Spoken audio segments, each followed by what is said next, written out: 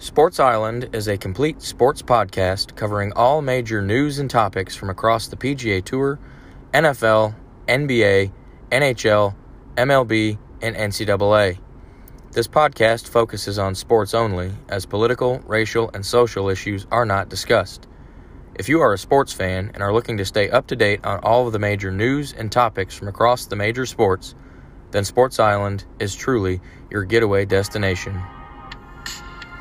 You're listening to the Sports Island Podcast with your host, Rick Mitchell.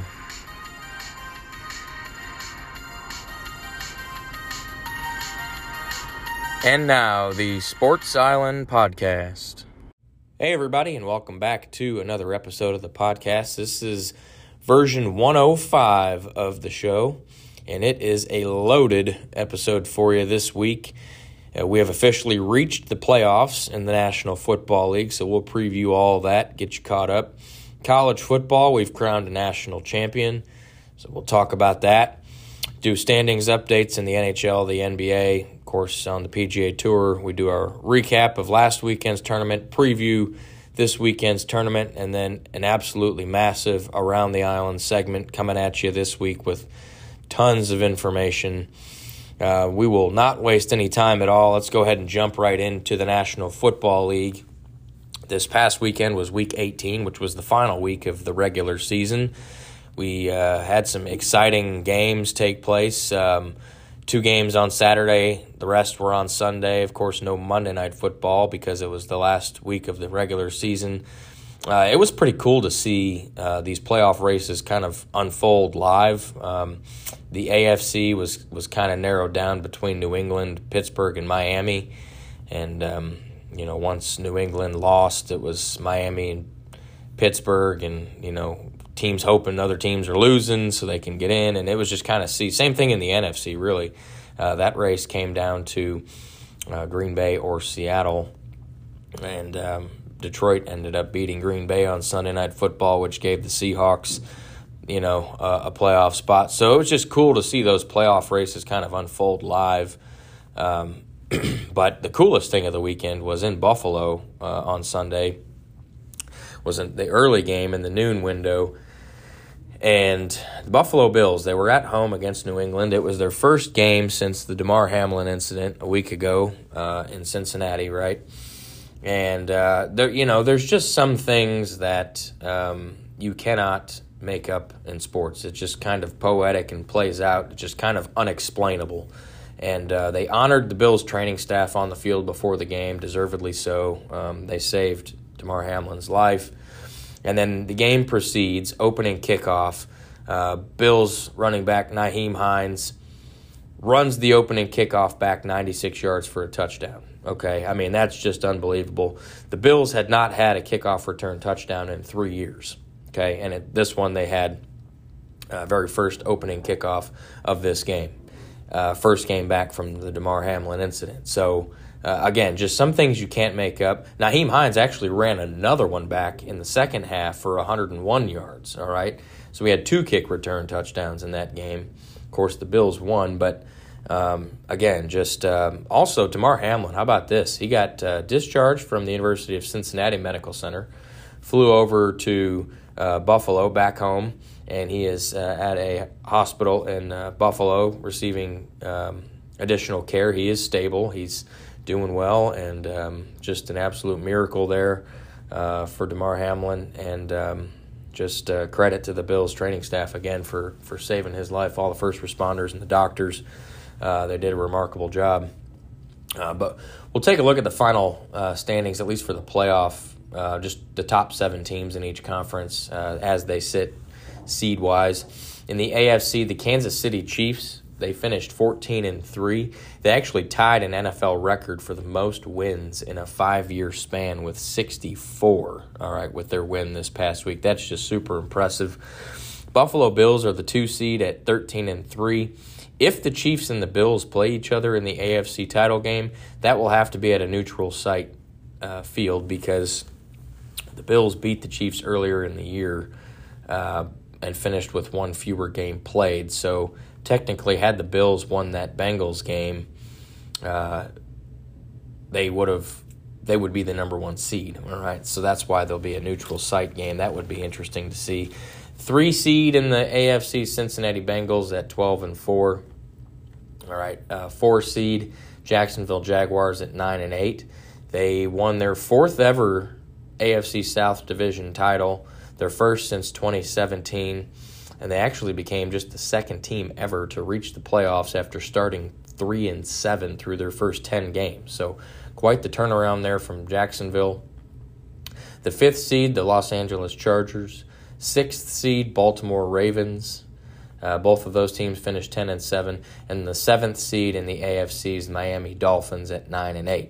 Now, I will note the Pittsburgh Steelers, they're the first team out of the playoffs at 9-8. Another winning season for Mike Tomlin. Steelers look dead to rights through the first 6, 7, 8 weeks of the year, and there Mike Tomlin comes and turns it around and finishes with a winning record of 9-8. All right, does miss the playoffs, but still, I think it was like his 16th or 18th season in a row that he's done that. So that he's finished without a losing record. So just super impressive there. Over in the NFC, the top overall seeds, the Philadelphia Eagles at 14-3. Number 2, San Francisco 49ers, 13-4. Number 3, the Minnesota Vikings at 13-4. Number 4, the Tampa Bay Buccaneers, 8-9. They won the AFC South by default. All right, they had a losing record. They won the division with a losing record, and if they were in any other division, they would not be in the playoffs. So there they sit at 8-9. Number 5, the Dallas Cowboys at 12-5. Number 6, New York Giants at 9-7-1. And then number 7 is the Seattle Seahawks at 9-8. They squeaked in because the Detroit Lions beat the Green Bay Packers on Sunday Night Football. Had it been the other way around, Green Bay would be in. All right, but Detroit beat them, so Seattle is in. Detroit finishes with a 9-8 record, though. How about that? Quick note on the Seahawks. Quarterback Geno Smith, he set the new Seattle Seahawks franchise record for passing yards in a season this year, passing Russell Wilson's previous mark. So how about that, right? Geno Smith comes in to take over for Russell Wilson after they get rid of him, and all he does is come in and just set a new record. But we'll take a look at the actual wild card matchups and preview those for this weekend's upcoming games. We did have an NFL record, 5 first-year head coaches. Now, when I say that, I mean 5 coaches in the first year with their new teams make the playoffs. It was Mike McDaniel, Brian Daboll, Kevin O'Connell, Todd Bowles, and Doug Peterson. Okay, now Todd Bowles and Doug Peterson have been head coaches before previously with other teams. Of course, Doug Peterson won a Super Bowl a few years ago with Philly, but all 5 of those guys are in the first year with their new teams. Of course, Mike McDaniel with the Dolphins, Brian Daboll, the Giants, Kevin O'Connell, the Vikings. Those guys are very first-year head coaches just in general. So pretty impressive stuff there. Some great coaching this year by those guys. As I mentioned in the standings updates, the top overall seed in the AFC is the Kansas City Chiefs. Top overall seed in the NFC is the Philadelphia Eagles. All right, both of those teams received first-round byes, so we will not see either of those teams playing this weekend. We do have 2 games on Saturday, January 14th, mid-afternoon, 4:30 p.m. Eastern, 3:30 p.m. Central on Fox. In the NFC, number 7 Seattle travels to San Francisco to play the number 2 seeded San Francisco 49ers. Okay, those guys are NFC West division rivals. They played back in Week 2 in San Francisco and Week 15 in Seattle, and the 49ers won both of those games to sweep the season series. The 49ers actually went 6-0 in the NFC West this year. Pretty impressive stuff there. Seattle comes in, obviously the underdog there. San Francisco, with Brock Purdy as their quarterback, they've done nothing but win. All right, Mr. Irrelevant, last pick in the draft, has looked absolutely phenomenal. They're healthy. They got Deebo Samuel and Elijah Mitchell back to go with Christian McCaffrey, Brandon Ayuk, George Kittle. That offense is rolling. Certainly wouldn't want to try and stop that. And then on the defensive side of the ball, the San Francisco 49ers are one of the best, if not the very best, defense in the league. And so I think this game is probably one of the more heavily favored games. I think San Francisco is going to win this game. I know Brock Purdy, rookie quarterback in the playoffs, but you know what? With that supporting cast that he's got, I've talked about this a lot on the last several episodes. It doesn't matter who you have as a quarterback of the 49ers. The amount of skill position players that they have makes it really easy for Brock Purdy to succeed, and I think the 49ers will do exactly that. Give me San Francisco to win that game. The nightcap on Saturday is 8:15 p.m. Eastern, 7:15 p.m. Central on NBC. It's an AFC game. Number 5 seeded Los Angeles Chargers travel across the country to play the number 4 seeded Jacksonville Jaguars. All right. These two teams met back in week 3 of the regular season. The game was in Los Angeles at SoFi, and the Jaguars dominated that game 38-10. Gave us a little bit of belief in the Jaguars, and then they went out and lost their next 5 games before treading some water and winning their last 5 games to win the division and get in. So the Jaguars come in on a 5-game winning streak. Both of these quarterbacks, Trevor Lawrence and Justin Herbert, neither of them have been to the playoffs before. All right, the Chargers, for whatever reason, decided to play all of their starters in a game that literally meant nothing. All right, they were locked into that 5 seed, and Coach Brandon Staley, decided to play all of his starters. Mike Williams, wide receiver, got hurt, as too did defensive end Joey Bosa. So I don't have a status update on either of them as I record this, but if they don't play, that game becomes even more difficult for the Chargers, just due to the way that Jacksonville's been playing lately. I mentioned they haven't lost in a month and a half almost, and so they're at home. Of course, the Chargers, like I said, they got to go all the way across the country. I do like the Chargers if Williams and Bosa are healthy, but even if they play, certainly they're not going to be 100%. The Jaguars' defense really showed out in that second half of the final game this past weekend against the Titans. So, I think home field advantage is certainly going to come into play here. I'm going to pick the Jaguars to win, which just seems kind of outrageous, but I think the Chargers are the more talented team. But again, the health of Bosa and Williams, we don't know that. And so I certainly think the Chargers are capable of winning even without those two players. I wouldn't be shocked if the Chargers won, but I think Jacksonville, the way that they're playing, certainly would lead me to believe that they're going to contend in this game. They've already beaten the Chargers once, so give me Jacksonville to win that game. On Sunday, we have 3 games, all right? The first one gets started early on Sunday in that 1 o'clock p.m. Eastern time, noon Eastern window. That game's on CBS. It's an AFC matchup. Number 7, Miami Dolphins, travel to Buffalo to play the number 2 seeded Buffalo Bills. All right. Of course, these guys are AFC East division rivals. They split the season series. Miami won the game at home in Miami in week 3. And then they met again in week 15 in snowy Buffalo. We talked about that one, and Buffalo won that one on a last-second field goal. All right. So they split the season series. We don't know. As of this recording, Tua Tagovailoa still has not been cleared for football activities. He's still in concussion protocol. So if Tua doesn't play, I don't see there any way that the Dolphins can win this game. They certainly are loaded on offense. Raheem Mostert broke his thumb last week, so he won't be available, more than likely. But the Bills are just a wagon right now. They got the Damar Hamlin factor, too. They're playing for him, and they're at home. Give me Buffalo. Even if Tua Tagovailoa does play for the Dolphins, I think that just kind of closes the gap on what the final score will be. But give me the Bills to win that one. The middle window on Sunday afternoons, 4:30 Eastern, 3:30 Central on Fox. It is in the NFC. Number 6 New York Giants travel to Minneapolis to take on the number 3 seeded Minnesota Vikings. All right. These two teams played back in Week 16 not long ago. That game was in Minnesota as well, so it's a rematch of that. Minnesota, if you recall, won on a walk-off 61-yard field goal as time expired. All right, so the Giants gave the Vikings a dose, gave them all they could handle.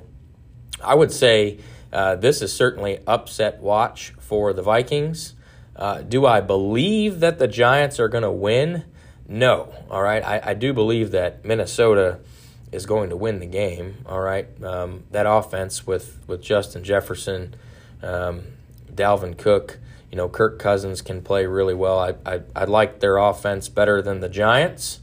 But again, the Giants took them down to the last second and took a hell of a kick from Greg Joseph to win that game. So my official pick is the Vikings, but again, if we're talking about one of the lower-seeded teams on either conference having a legitimate chance to upset a higher-seeded team, this game would certainly be the one that you would circle, all right? The nightcap on Sunday Night Football, 8:15 Eastern, 7:15 Central on NBC. It's in the AFC. Number 6, Baltimore Ravens traveling back to Paycor Stadium to play the number 3 Cincinnati Bengals. These guys are AFC North division rivals, all right? Baltimore won the Week 5 matchup in Baltimore, and so they played this past week in Week 18 in Cincinnati, all right? And the Bengals, of course, won that game, all right? So Bengals come into this game having won 8 games in a row, all right? I think it's the longest winning streak entering the playoffs, or one of the longest winning streaks in recent memory entering the playoffs. Lamar Jackson still has not officially practiced, hasn't played since Week 13, all right, and with a knee issue, sprained his knee. There's been no real clear status update on him. Is it possible he plays? Sure, but the Bengals are at home. They're rolling right now. Joe Burrow certainly in the MVP conversation for the league, and Bengals are at home. If Lamar Jackson plays, this game becomes a little more interesting. But give me the Bengals to win this game at home.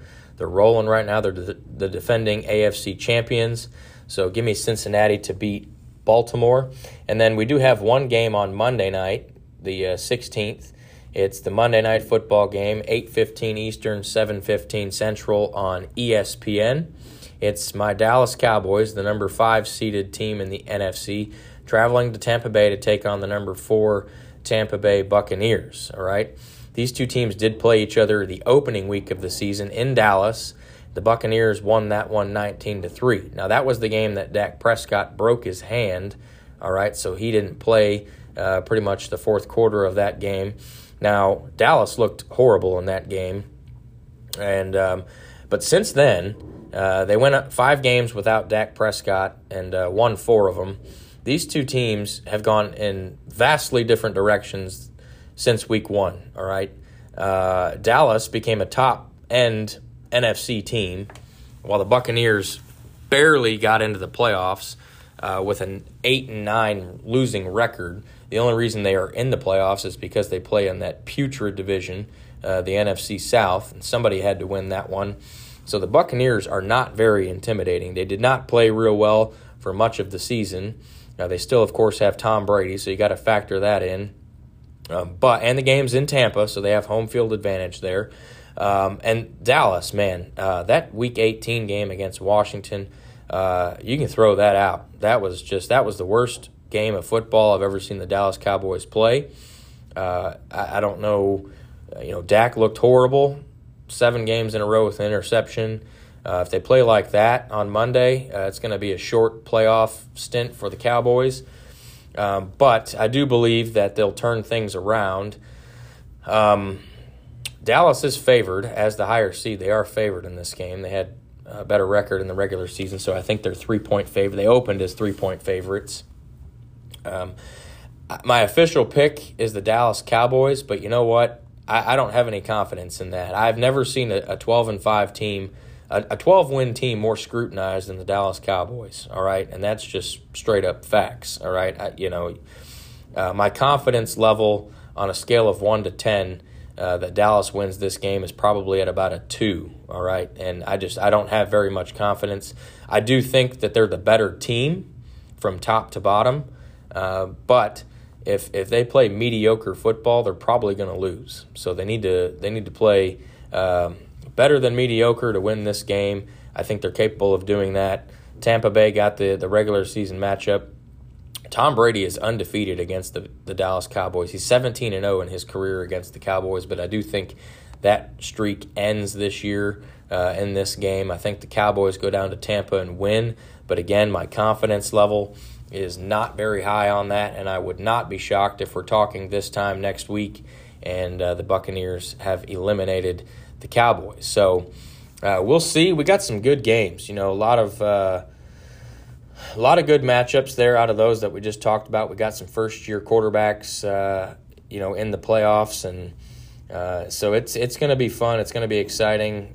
Would not surprise me to see 2 or 3 of the lower-seeded teams win. I can't tell you who that. Maybe the Chargers, maybe the Giants. Cowboys technically are a lower seed. Those would be my 3 picks for lower seeds to upset higher seeds.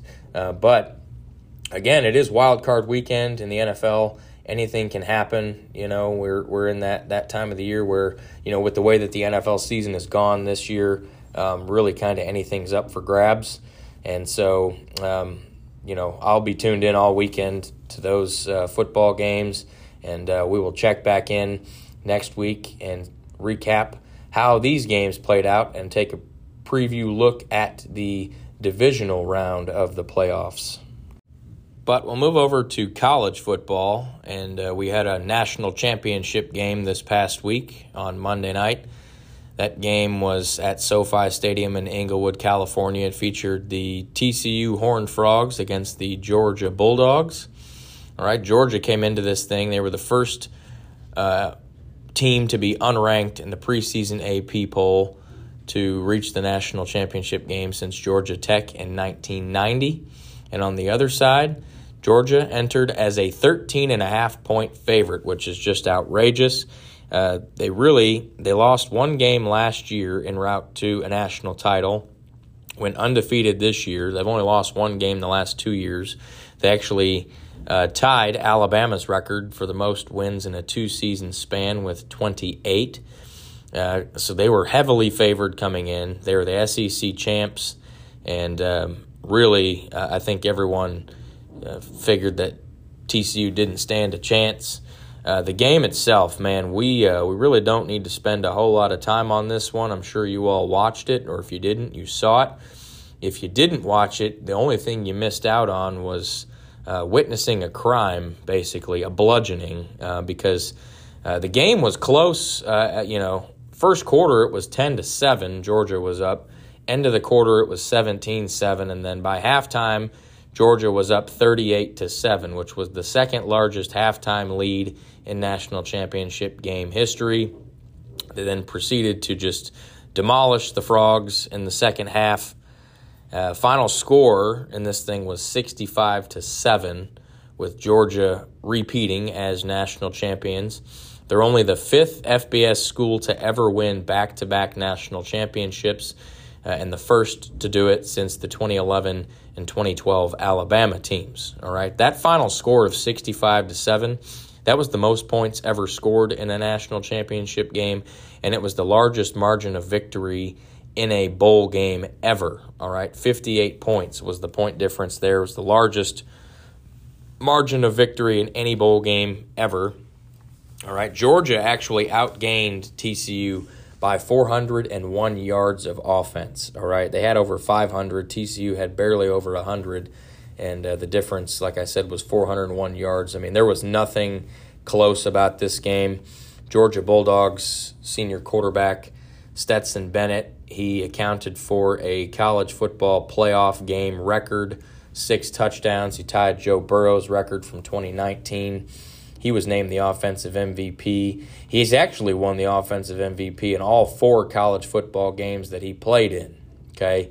And on the defensive side, the defensive MVP of the game was Javon Bullard, cornerback for Georgia. He had 2 interceptions, a fumble recovery, just very disruptive, and was a turnover machine in that game.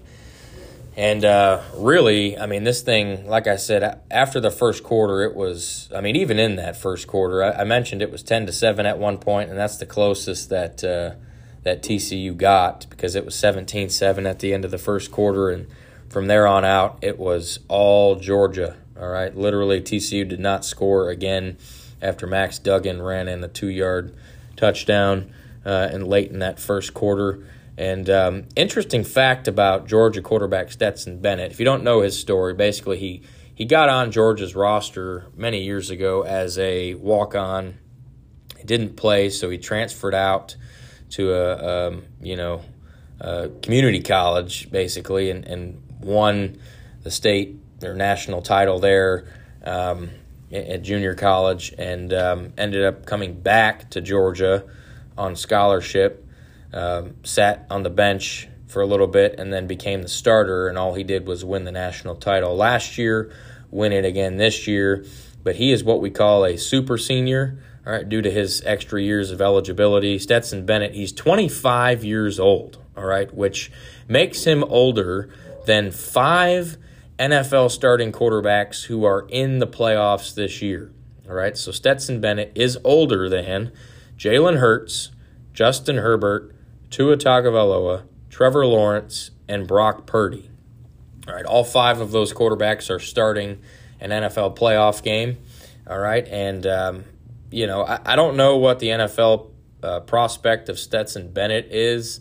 Maybe a perennial backup, kind of similar to Colt McCoy for Texas many years ago, just a dominant college player, but never really got going in the NFL. That's probably the outlook for Bennett. I'm sure he'll get drafted with his resume, but realistically, he's already 25 years old, and he doesn't really suit. He's a great, accurate thrower, but it'll be interesting to see what NFL teams think of him as we get through the combine and the draft process. But nonetheless, Georgia, the Bulldogs, are the national champions yet again, and all they do is reload. Kirby Smart there, the coach, he went to Georgia. It's his alma mater.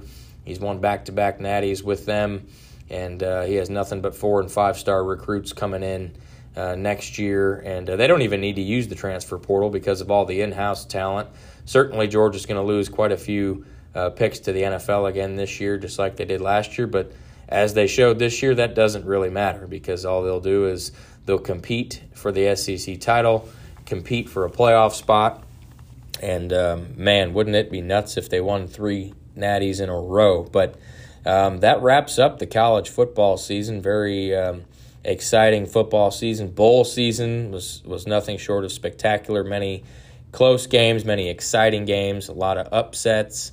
And that's why we love college football, and the playoffs even gave us some shockers there with TCU beating Michigan and then Ohio State missing that field goal that sent Georgia into this game, all right? So just a wild and wacky college football season is now officially over.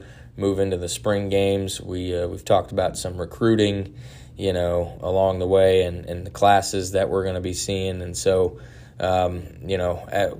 obviously no more college football to talk about for a while, but we will certainly get back into it in the fall whenever that rolls around. But nonetheless, the Georgia Bulldogs are the national champions of college football this year for the second year in a row. Congrats to Kirby Smart and the Bulldogs on a heck of a season. But we'll move over to the National Hockey League and do a standings update here in the NHL. Most teams have played between 40 to 42 games. One team has played 44, but a lot of the teams currently sit between 40, 41 games, which is the halfway point of the NHL's regular season, as there are 82 regular season games. So we've reached the halfway point of the NHL's regular season, and, it's been some pretty good hockey. We've seen a couple of surprising teams in both directions, surprisingly good and surprisingly bad, but we still got a lot of hockey left. We'll just go through the standings update here in the Eastern Conference, the Metropolitan Division. Carolina Hurricanes are up top with 57 points. New Jersey Devils are right behind them with 55 points, and the New York Rangers are in third with 53 points. The Washington Capitals, they have 52 points. They've won 7 out of their last 10. Pittsburgh Penguins have 48 points. New York Islanders have 47 points. Philadelphia Flyers, 39 points. And the Columbus Blue Jackets in last in the Metropolitan Division with 26 points. They have lost 8 out of their last 10. Not going well in Columbus this year. Over in the Atlantic Division, the Boston Bruins, they have 68 points, which paces the NHL. They've won 8 out of their last 10, including 4 in a row. They're 32-4-4, which is just, that is ridiculous. Patrice Bergeron, captain of the Bruins, he recorded his 600th career assist this past week, so certainly building that resume. Has at least one Stanley Cup to his name as well. The Toronto Maple Leafs, second in the Atlantic with 57 points, having a really good year. They're 25-9-7, and they're still 11 points back of the Bruins, which just tells you how outrageous the Bruins have been playing. Mitch Marner, though, for the Maple Leafs, he recorded his 500th career point this past week, becoming the 13th Toronto Maple Leafs player to do so with that franchise, right? And ironically enough, he did it just a few days after his line mate, Austin Matthews, accomplished the same plateau of 500 career points. So they did it both in the same week. Tampa Bay Lightning are in third in the Atlantic with 51 points. Buffalo Sabres are in fourth place with 42 points. They've actually won 7 out of their last 10, playing some really good hockey. Tage Thompson and Rasmus Dahlin have a lot have a lot to do with that, really. Buffalo still is up there near the league lead in goals scored. They have been passed by Boston, but they are second in the NHL in goals scored. Buffalo is, so that's a big reason why. Florida Panthers are in fifth in the Atlantic with 42 points as well. The Detroit Red Wings are sixth with 41 points. Ottawa Senators have 39 points. And last in the Atlantic, the Montreal Canadiens with 35 points. They have only won twice in their last 10 games. Over in the Western Conference, the Central Division, my Dallas Stars are up top there with 56 points, still holding strong. They've won 7 out of their last 10. I keep saying this. They're a really good team. I think they're going to make some noise in the playoffs this year. We're halfway through the year. They're on pace for 112 points, which would certainly get them in contention for, a top spot there in the Central Division. Winnipeg Jets are second, though. They have 53 points with a game in hand on Dallas at this moment. They too have played really well. They actually have second most wins in the entire Western Conference behind Vegas. So they're winning at a much higher rate than they did last year, and they've shown that they can really compete. So Winnipeg is certainly a team that is looking to be around at the end of the year.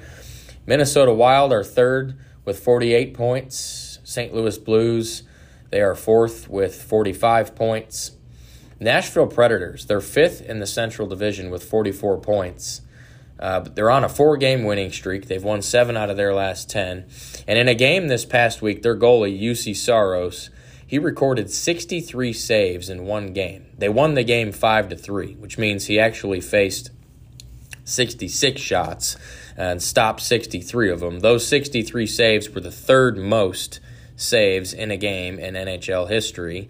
And to follow that up, in his very next start, he recorded a 38-save shutout for a total of 101 saves in a 2-game span, which is tied for 7th most saves in a 2-game span in NHL history. So a big reason that the Predators have climbed back up into the mix is because of the play of Juuse Saros, I guess is what I'm trying to say. 6th place in the Central Division, the Colorado Avalanche, the defending Stanley Cup champions, have slid all the way down to 6th place in the Central with 43 points, all right? They have only won 4 times in their last 10 games, all right? They got Nathan MacKinnon back. They're relatively healthy. It's not going well for Colorado. They did lose some players this offseason, but man, right now they are not even in contention for a playoff spot. All right, so keep an eye on that. That would be something if they missed the playoffs this year after winning the Cup last year. But 7th in the Central is the Arizona Coyotes. They got 31 points. They're on a 6-game losing streak. They're going to be right there at the bottom towards the end of the year, right? Chicago Blackhawks are the last place team in the Central with 24 points. They've lost 7 out of their last 10, but they have won 2 games in a row. Over in the Pacific Division, the Vegas Golden Knights are up top with 56 points. Los Angeles Kings, they're second with 54 points. Now, they have played the most games in the NHL with 44. All right, so they have 54 points there. Third place in the Pacific Division, the hottest team in the NHL, it's the Seattle Kraken. They have 52 points. They've won 6 games in a row. And, they're looking every bit the part of a playoff team halfway through the year. I mean, they're on pace for 104 points, which will absolutely get them in the playoffs. So, quite a turnaround from year 1 to year 2 there for Seattle. Fourth place in the Pacific, the Calgary Flames with 47 points.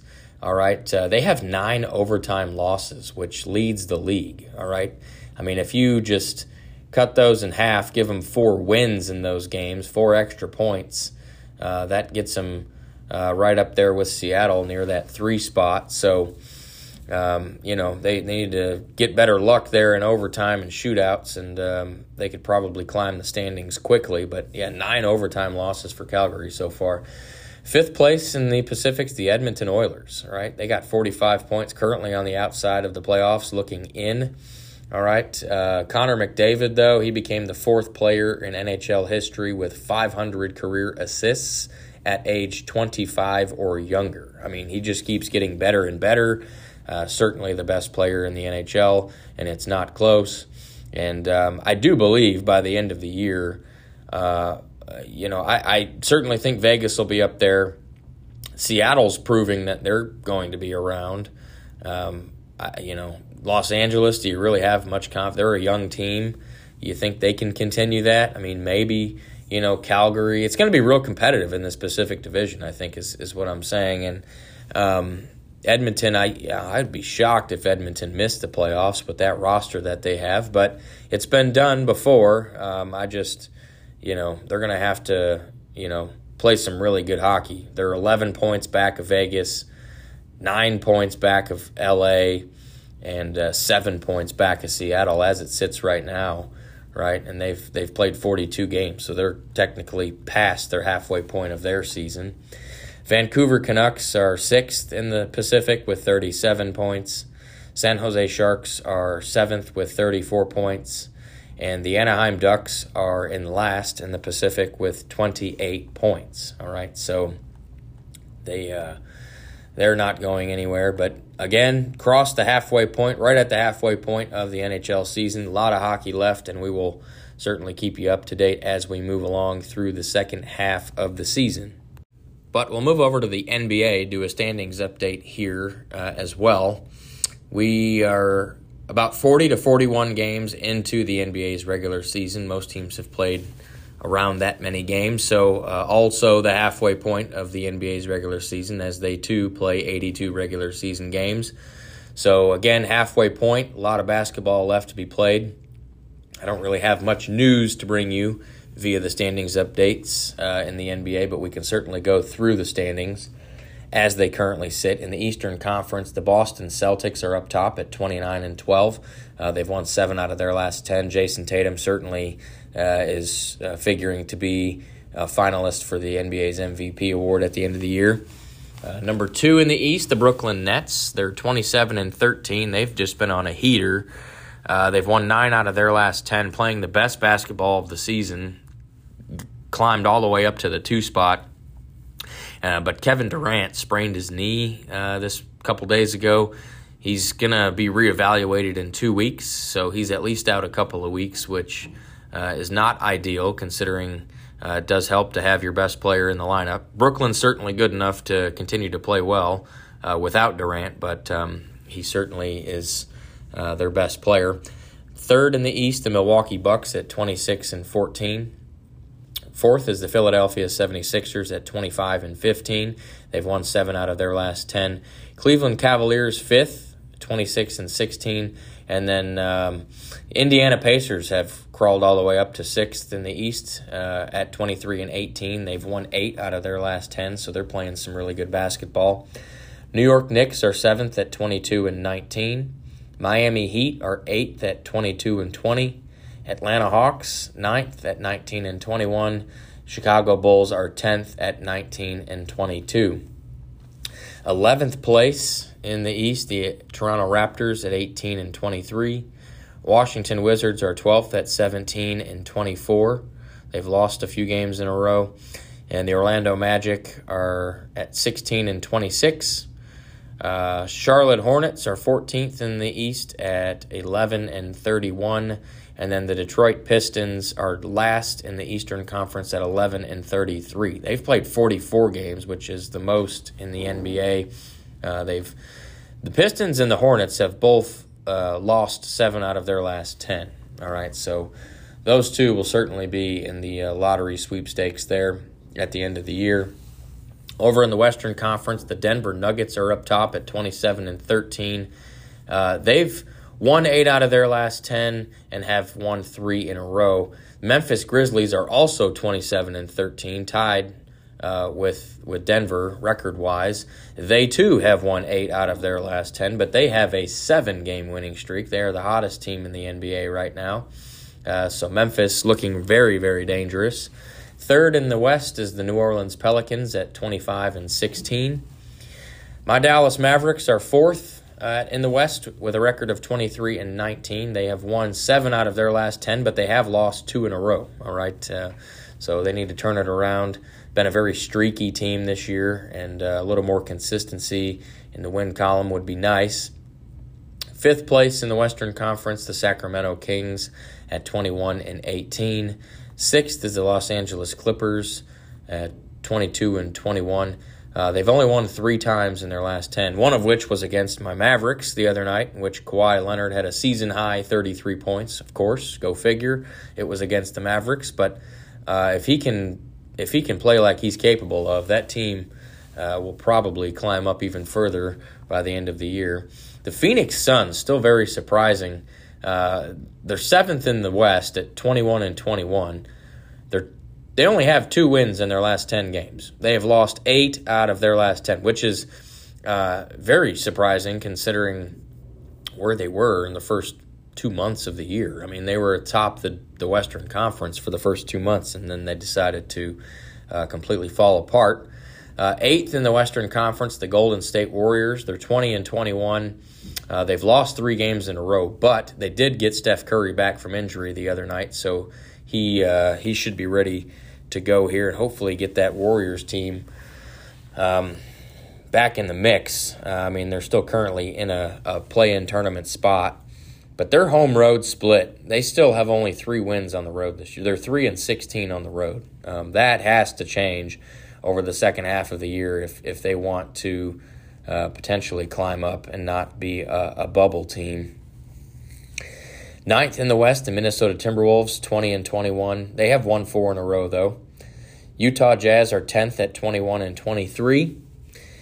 Portland Trailblazers are 11th at 19-21. They are on a 4-game losing streak. They've also lost 8 out of their last 10. Los Angeles Lakers, they're stuck in mud, pretty much, stuck in neutral. They're 19-22. They haven't really slid down any further, and they haven't really climbed up any higher. That's kind of where they've been all year. 13th in the West, the Oklahoma City Thunder, 18-23. 14th in the Western Conference, San Antonio Spurs at 13-28. They've only won 3 times in their last 10 games. And then the Houston Rockets are dead last in the Western Conference at 10-30. Those 10 wins are the fewest in the entire NBA. They have lost 9 out of their last 10, including 7 in a row. So it's looking like the worst teams of the year. You can throw Houston, Detroit, Charlotte, and San Antonio into the mix for the likeliest teams to win the draft lottery come summertime. But again, we're halfway through the NBA's regular season, just like the NHL. A lot of basketball left to be played, and we'll certainly keep you up to date as we move along. But we'll move over to the PGA Tour and recap this past weekend's tournament, which was the first tournament in several weeks due to the holiday break. It was the Century Tournament of Champions, played at the Plantation Course at Kapalua, which is in Maui, Hawaii. It's a par 73. Distance was 7,596 yards. So beautiful oceanside course. All right, this was the 25th year that Century Tournament of Champions was played here.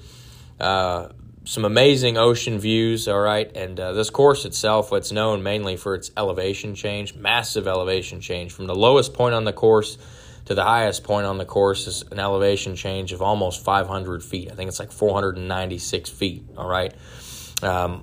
Main issue at the Plantation course is the wind, all right. Being on the ocean, it's very breezy.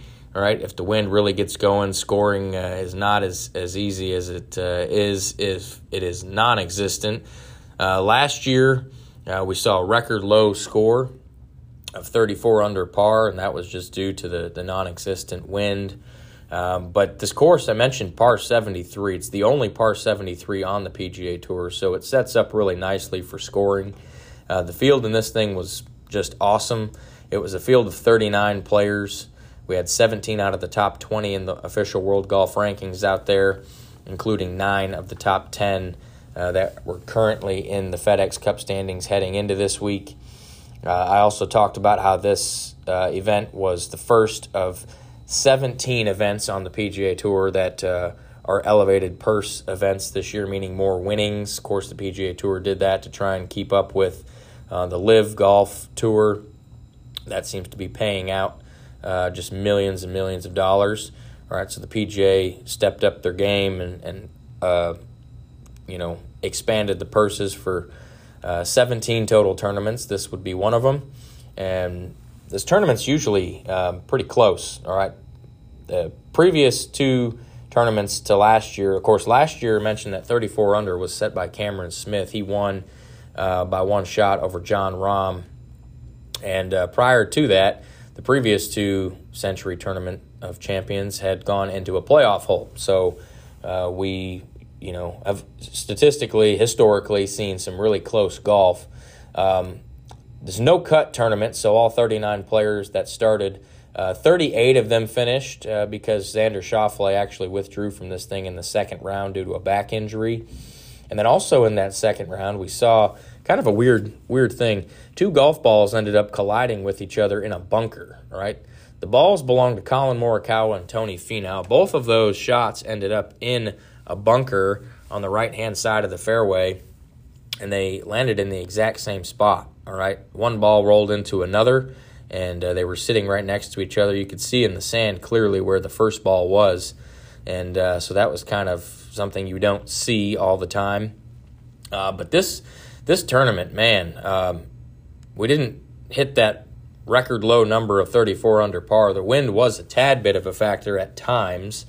But Jon Rahm was your winner of this thing with a score of 27 under par. All right, he actually completed the largest 54-hole comeback at the Century Tournament of Champions since 1978. All right, Jon Rahm trailed by 7 shots at the start of his round on Sunday. All right, and he ended up shooting a 10-under round of 63 on Sunday to win. All right, he played really well. He shot opening round 9-under 64. Second round, only a 2-under 71. Third round was a 6-under 67. And then that fourth round, final round, 10-under 63. Just very impressive.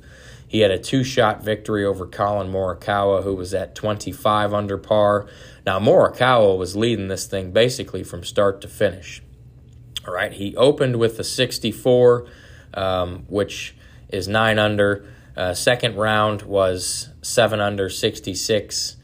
Third round was 8 under 65, and then his final round was only a 1 under round of 72. Morikawa actually had a 6-shot lead over second place coming into the final round. So you're thinking, all right, it's going to be super comfortable for him. All he's got to do is go out there and, shoot 2 or 3 under, and this thing is pretty much wrapped up. But that's what he'd been doing the first 3 rounds was shooting, at least 6, 7, 8 under par. And that just that didn't happen on Sunday, and that allowed Jon Rahm to get that victory after his 10-under round of 63. Two-way tie for third place, Tom Hoge and Max Homa, both at 23 under par.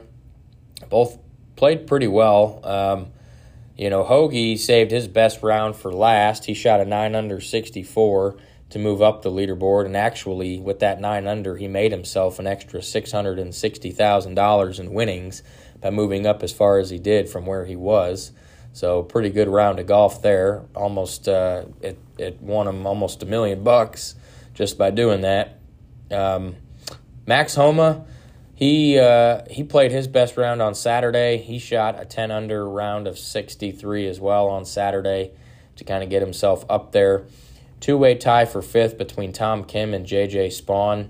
Both of those guys were at 22 under par.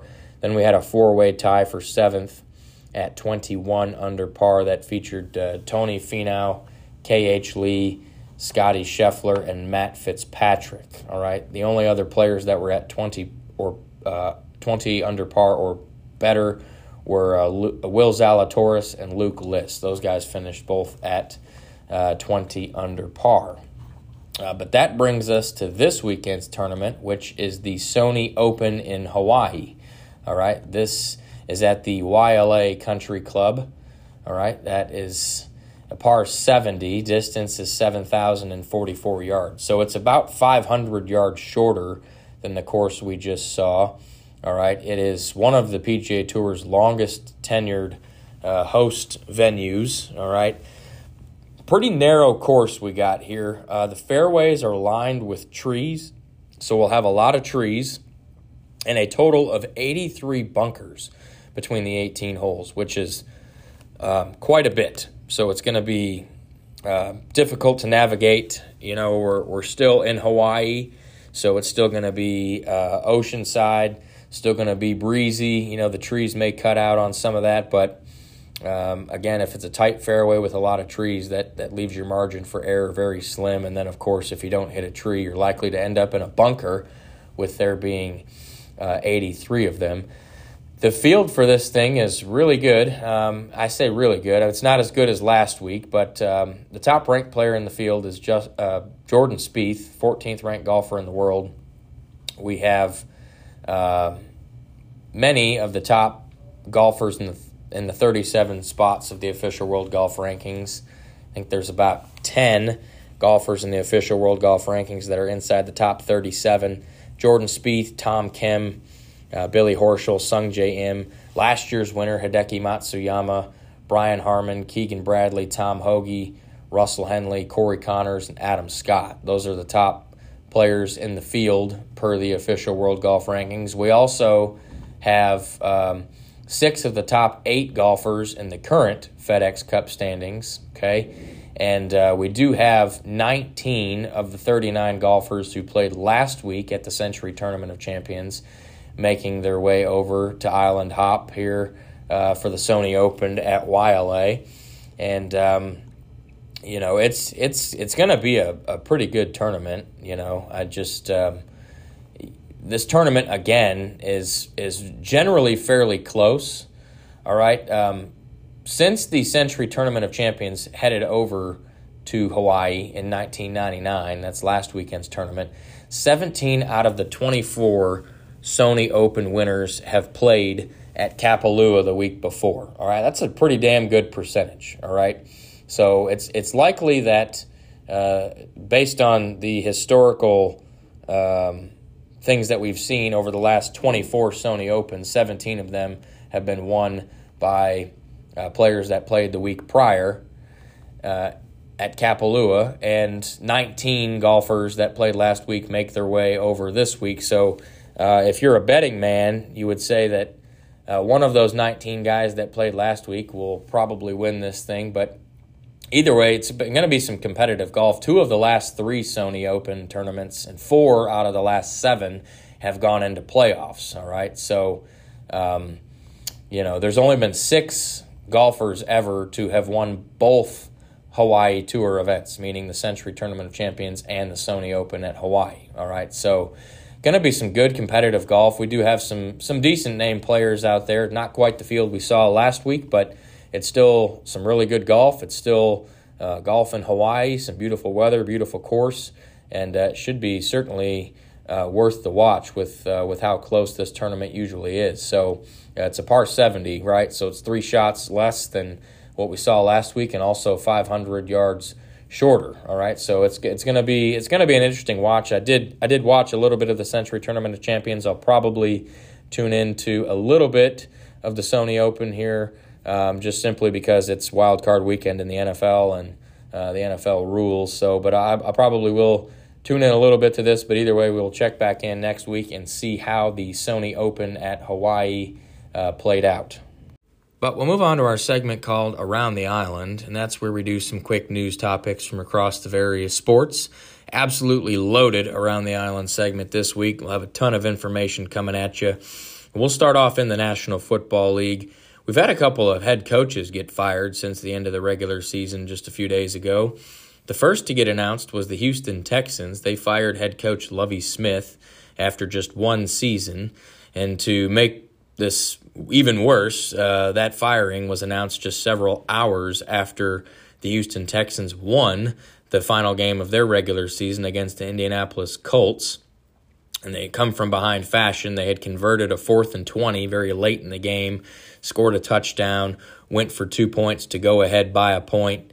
And that win actually cost Houston the first overall pick. If they simply lose that game, they own the first overall pick in the upcoming NFL draft. But they won it, and that now means that the Chicago Bears have the top overall pick because of that tie on Houston's record. All right, both teams only had 3 wins, but the Bears had 14 losses. Texans only had 13, so the Bears get the first overall pick. So maybe that's why Houston fired him. You know, they won the last game and cost them the first overall pick. So I don't know. But, Lovie Smith went 1 year, right? He signed a multi-year contract, goes 3-13-1.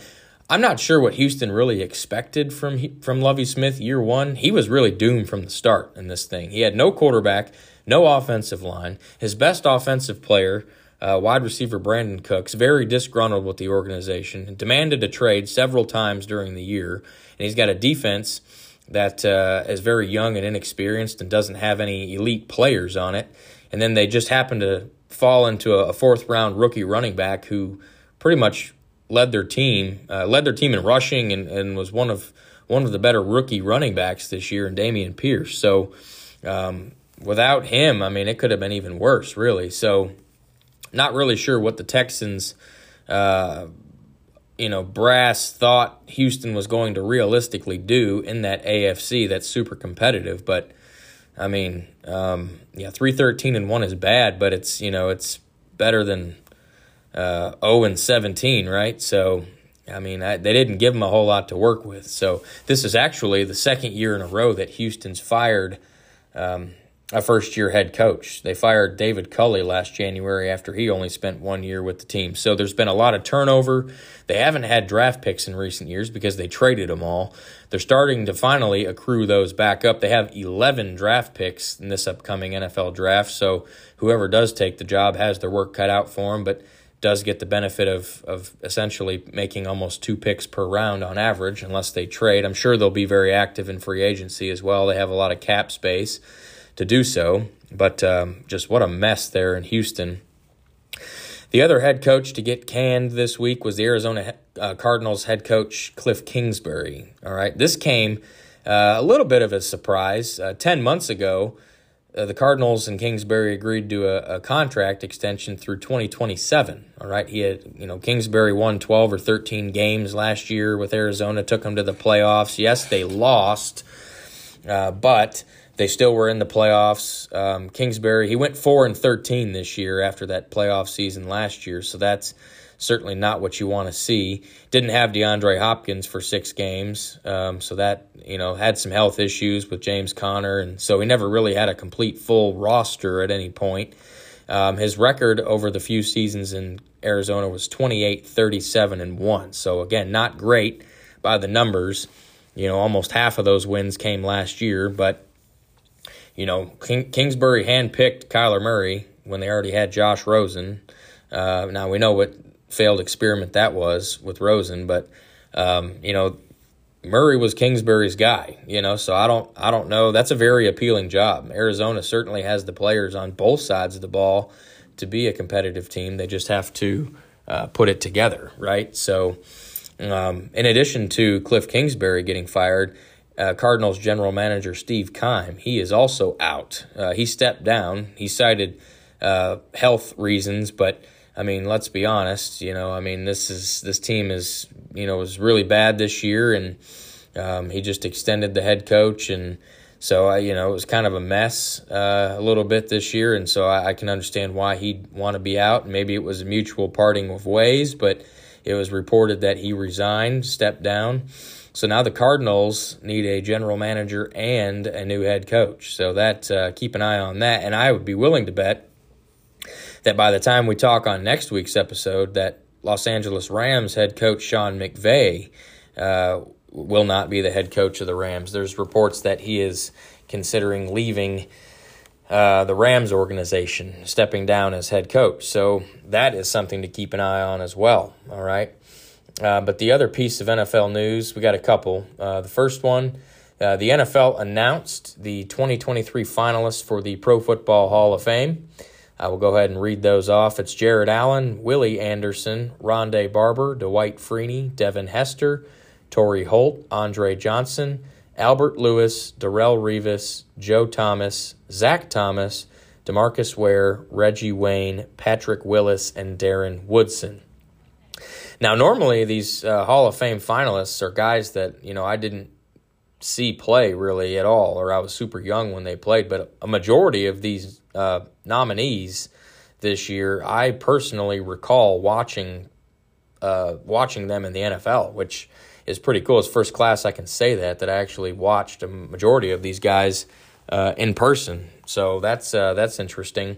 Those finalists will be narrowed down to the actual selections, which will be announced on February 9th, which is 3 days before this year's Super Bowl. So that's something to look forward to. The final piece of NFL news deals with a contract extension. The Baltimore Ravens have agreed to a 5-year, $100 million contract extension with All-Pro linebacker Roquan Smith. If you recall, the Ravens acquired Roquan Smith at the trade deadline this year, and he's fit really nicely into that Ravens defense alongside Patrick Queen, another first-round linebacker from a couple years ago. So the deal is $45 million guaranteed, and makes Smith the first off-the-ball linebacker to obtain at least $20 million per season. So huge money there for Roquan Smith, but he is certainly one of the best linebackers in the game, and he is getting paid as such. But we'll move over to the National Hockey League.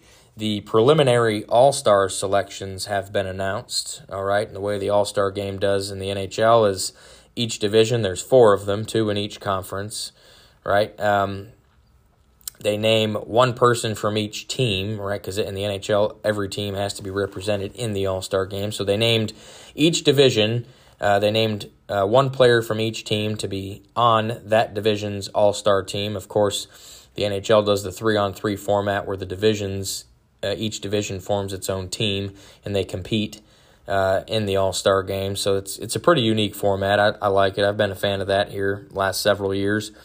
But I'll just go through who got announced as the NHL All-Stars right now.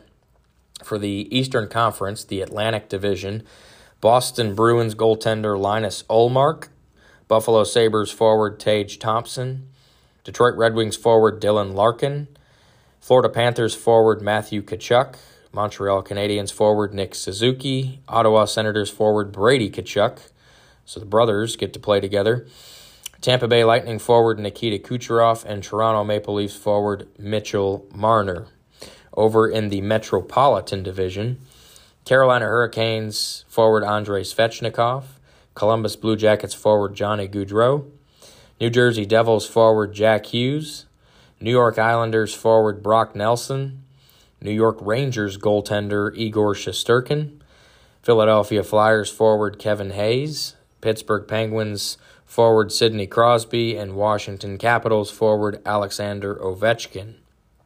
Over in the Western Conference, the Central Division, Arizona Coyotes forward Clayton Keller, Chicago Blackhawks defenseman Seth Jones, Colorado Avalanche defenseman Cale Makar, Dallas Stars forward Jason Robertson, Minnesota Wild forward Kirill Kaprizov, Nashville Predators goaltender UC Saros, St. Louis Blues forward Vladimir Tarasenko, and Winnipeg Jets defenseman Josh Morrissey. Over in the Pacific Division, Anaheim Ducks forward Troy Terry, Calgary Flames forward Nazem Kadri, Edmonton Oilers forward Connor McDavid, Los Angeles Kings forward Kevin Fiala, San Jose Sharks defenseman Erik Karlsson, Seattle Kraken forward Matty Beniers, who is also a rookie, Vancouver Canucks forward Elias Pettersson, and Vegas Golden Knights goaltender Logan Thompson, who is also classified as a rookie. Now, those are just the preliminary rosters that were announced. All right, there's one player from each team represented as it sits right now. The fan vote, NHL fan vote, will determine the remaining players on each of the rosters. All right, so we'll have duplicates of some. You'll notice a lot of big-name players didn't get mentioned. Nathan McKinnon, Austin Matthews, Steven Stamkos, guys like that are very prominent players in the NHL did not get their name called in this preliminary set, but I'm sure that some of them will get announced via the NHL fan vote, but we will have to see on that. But we'll move over to Major League Baseball. We have quite a bit to get into this week here in the MLB. We do have one trade to report from this past week, and it was a pretty big trade. Not huge, but the impact could certainly be rather substantial. The Philadelphia Phillies have acquired closer Gregory Soto and infielder Cody Clemens, who's the son of Roger Clemens. They were acquired from the Detroit Tigers in exchange for Nick Maton, Matt Vierling, and Donnie Sands. All right, so it's more of a young player prospect type get for the Tigers as they continue to rebuild that organization. But for the Phillies, they get all-star closer Greg Soto. All right, he has made the All-Star game the last couple of years. He throws 100 miles an hour, and he just adds to the back end of that bullpen. I believe the Phillies have already signed Craig Kimbrell. All right, so it's just one of those things where the Phillies are in a real tough division with the Mets and all they've done this offseason, and the Atlanta Braves going to be very good for the next decade plus with all those great contracts they have, all their core players signed. And, Philly, if they want to compete, they need to be able to close out games, and Gregory Soto certainly is more than capable of doing that. So that's a pretty dang good trade for the Phillies there. Just a few minor free agent signings to report. Seattle Mariners, they signed outfielder A.J. Pollock, 1 year, $7 million. Toronto Blue Jays, they signed utility infielder Brandon Belt to a 1-year contract. All right, he's can play anywhere in the infield. He's won 2 World Series with the San Francisco Giants and whatnot, so he's a good utility player, versatile. Miami Marlins, they signed starting pitcher Johnny Cueto. Right, so he was hurt last year, had a pretty decent last half of the year. He'll fill in that rotation nicely. And then we get to the most interesting man of Major League Baseball thus far in the offseason. That is none other than one Carlos Correa. Okay, we've talked about over the last, 3 or 4 episodes now, his free agency that has just been almost worth a Netflix documentary, all right? He originally, when free agency opened, he agreed to a 13-year, $350 million contract with the San Francisco Giants. Physical came up. They had some concerns about what the results were of that physical, and so they voided the contract. He then gets scooped up by the New York Mets on a 12-year, $315 million contract, and shockingly enough, they too had issues with what was on his physical, all right? They were trying to work things out. Over this past week, it was reported that the Mets were growing ever more frustrated with the Carlos Correa negotiations, still wanting more money than they were willing to give, given his whatever injury keeps popping up on these physicals. The two sides were in communication, and if there was a deal to be done, it was almost certain that it was going to be nowhere near that 12 years, $315 million that they originally agreed upon. Well, while the Mets were dragging their feet in this contract negotiation, the other day it was reported that the Minnesota Twins have entered the chat and we're having, quote, accelerated conversations with Carlos Correa. Now, I will remind you that Correa did play for the Minnesota Twins this last year on a one-year contract. All right, so they're very familiar with him and what his physical said just coming off of last season. And then within about 12 hours of those initial reports coming out about the Twins entering the chat, it was reported that the Minnesota Twins and Carlos Correa have agreed on a 6-year, $200 million contract with a vesting option that can max out at $270 million. Now, here's the kicker. That deal is pending a physical, all right, which is the ultimate asterisk, right, for Carlos Correa. He apparently failed his physical in San Francisco. He failed his physical with the Mets, or maybe not failed, but there was a red flag on it with the Giants. Mets thought, oh, we're good. They look at it. Oh, yep, never mind. There's a red flag there. So now the Minnesota Twins swoop in and give him a deal that's, roughly half of what he was going to make, 6 years instead of 12 or 13. Now the $200 million is certainly a lot of money with the max value of $270, right? So that's a ton of money to be shelling out for a guy who has had basically two teams void a contract due to an issue that's popped up on the physical. Now, what that issue is, whether it's a knee, an ankle, a foot, I'm not real sure. I think it is lower body of some sort, but either way, we are watching a full-blown circus in action here in free agency, and it would not surprise me one bit if we do this podcast next week and we're talking about another team signing Carlos Correa because the Twins had an issue with his physical. I mean, it's like I said, it is documentary series worthy at this point. But stay tuned for the drama on that. I think it'll be more surprising if the Mets find nothing wrong with his physical and honor the contract that they just agreed to. So I think that would be more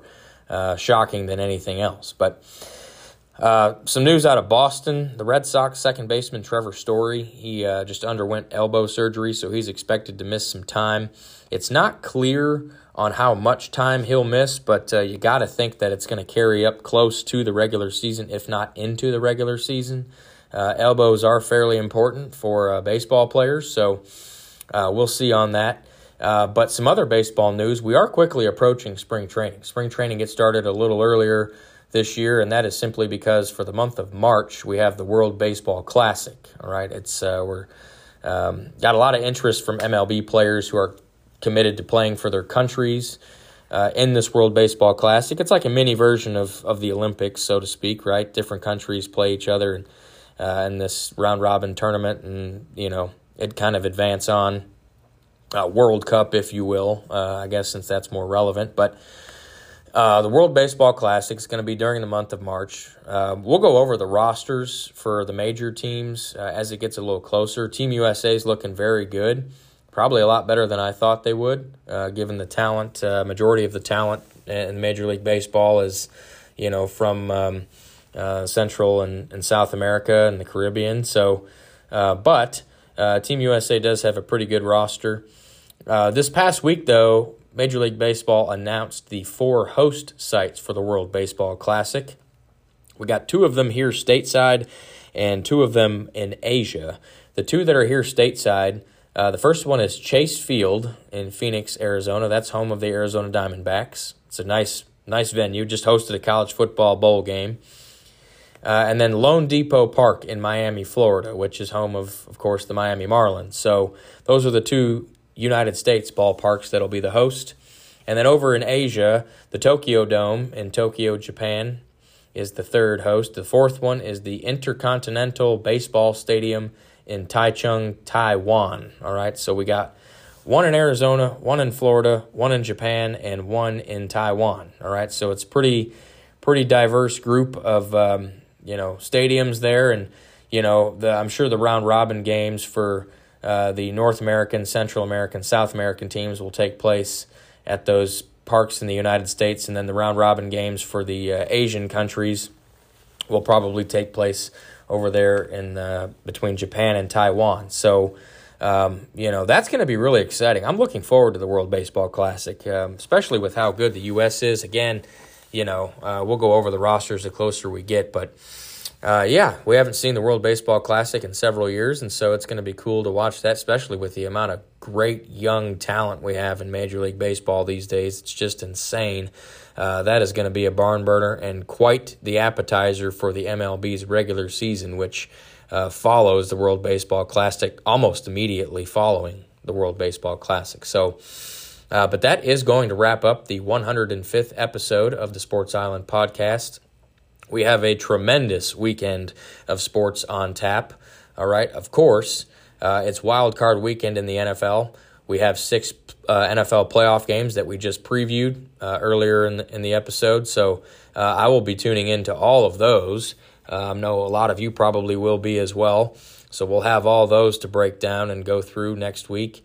PGA Tour Golf, they're in Hawaii, and another great tournament on tap there. And, of course, always some entertainment in the NHL and the NBA as well, with their regular seasons halfway done. So a lot of stuff to watch this weekend. It's a big weekend in football with the playoffs starting, and we will be sure to tune in next week and get you caught up on how Wild Card Weekend went down. But until then, stay safe and be well. Thanks for listening to the Sports Island Podcast. Be sure and find it on Facebook at Sports Island Podcast.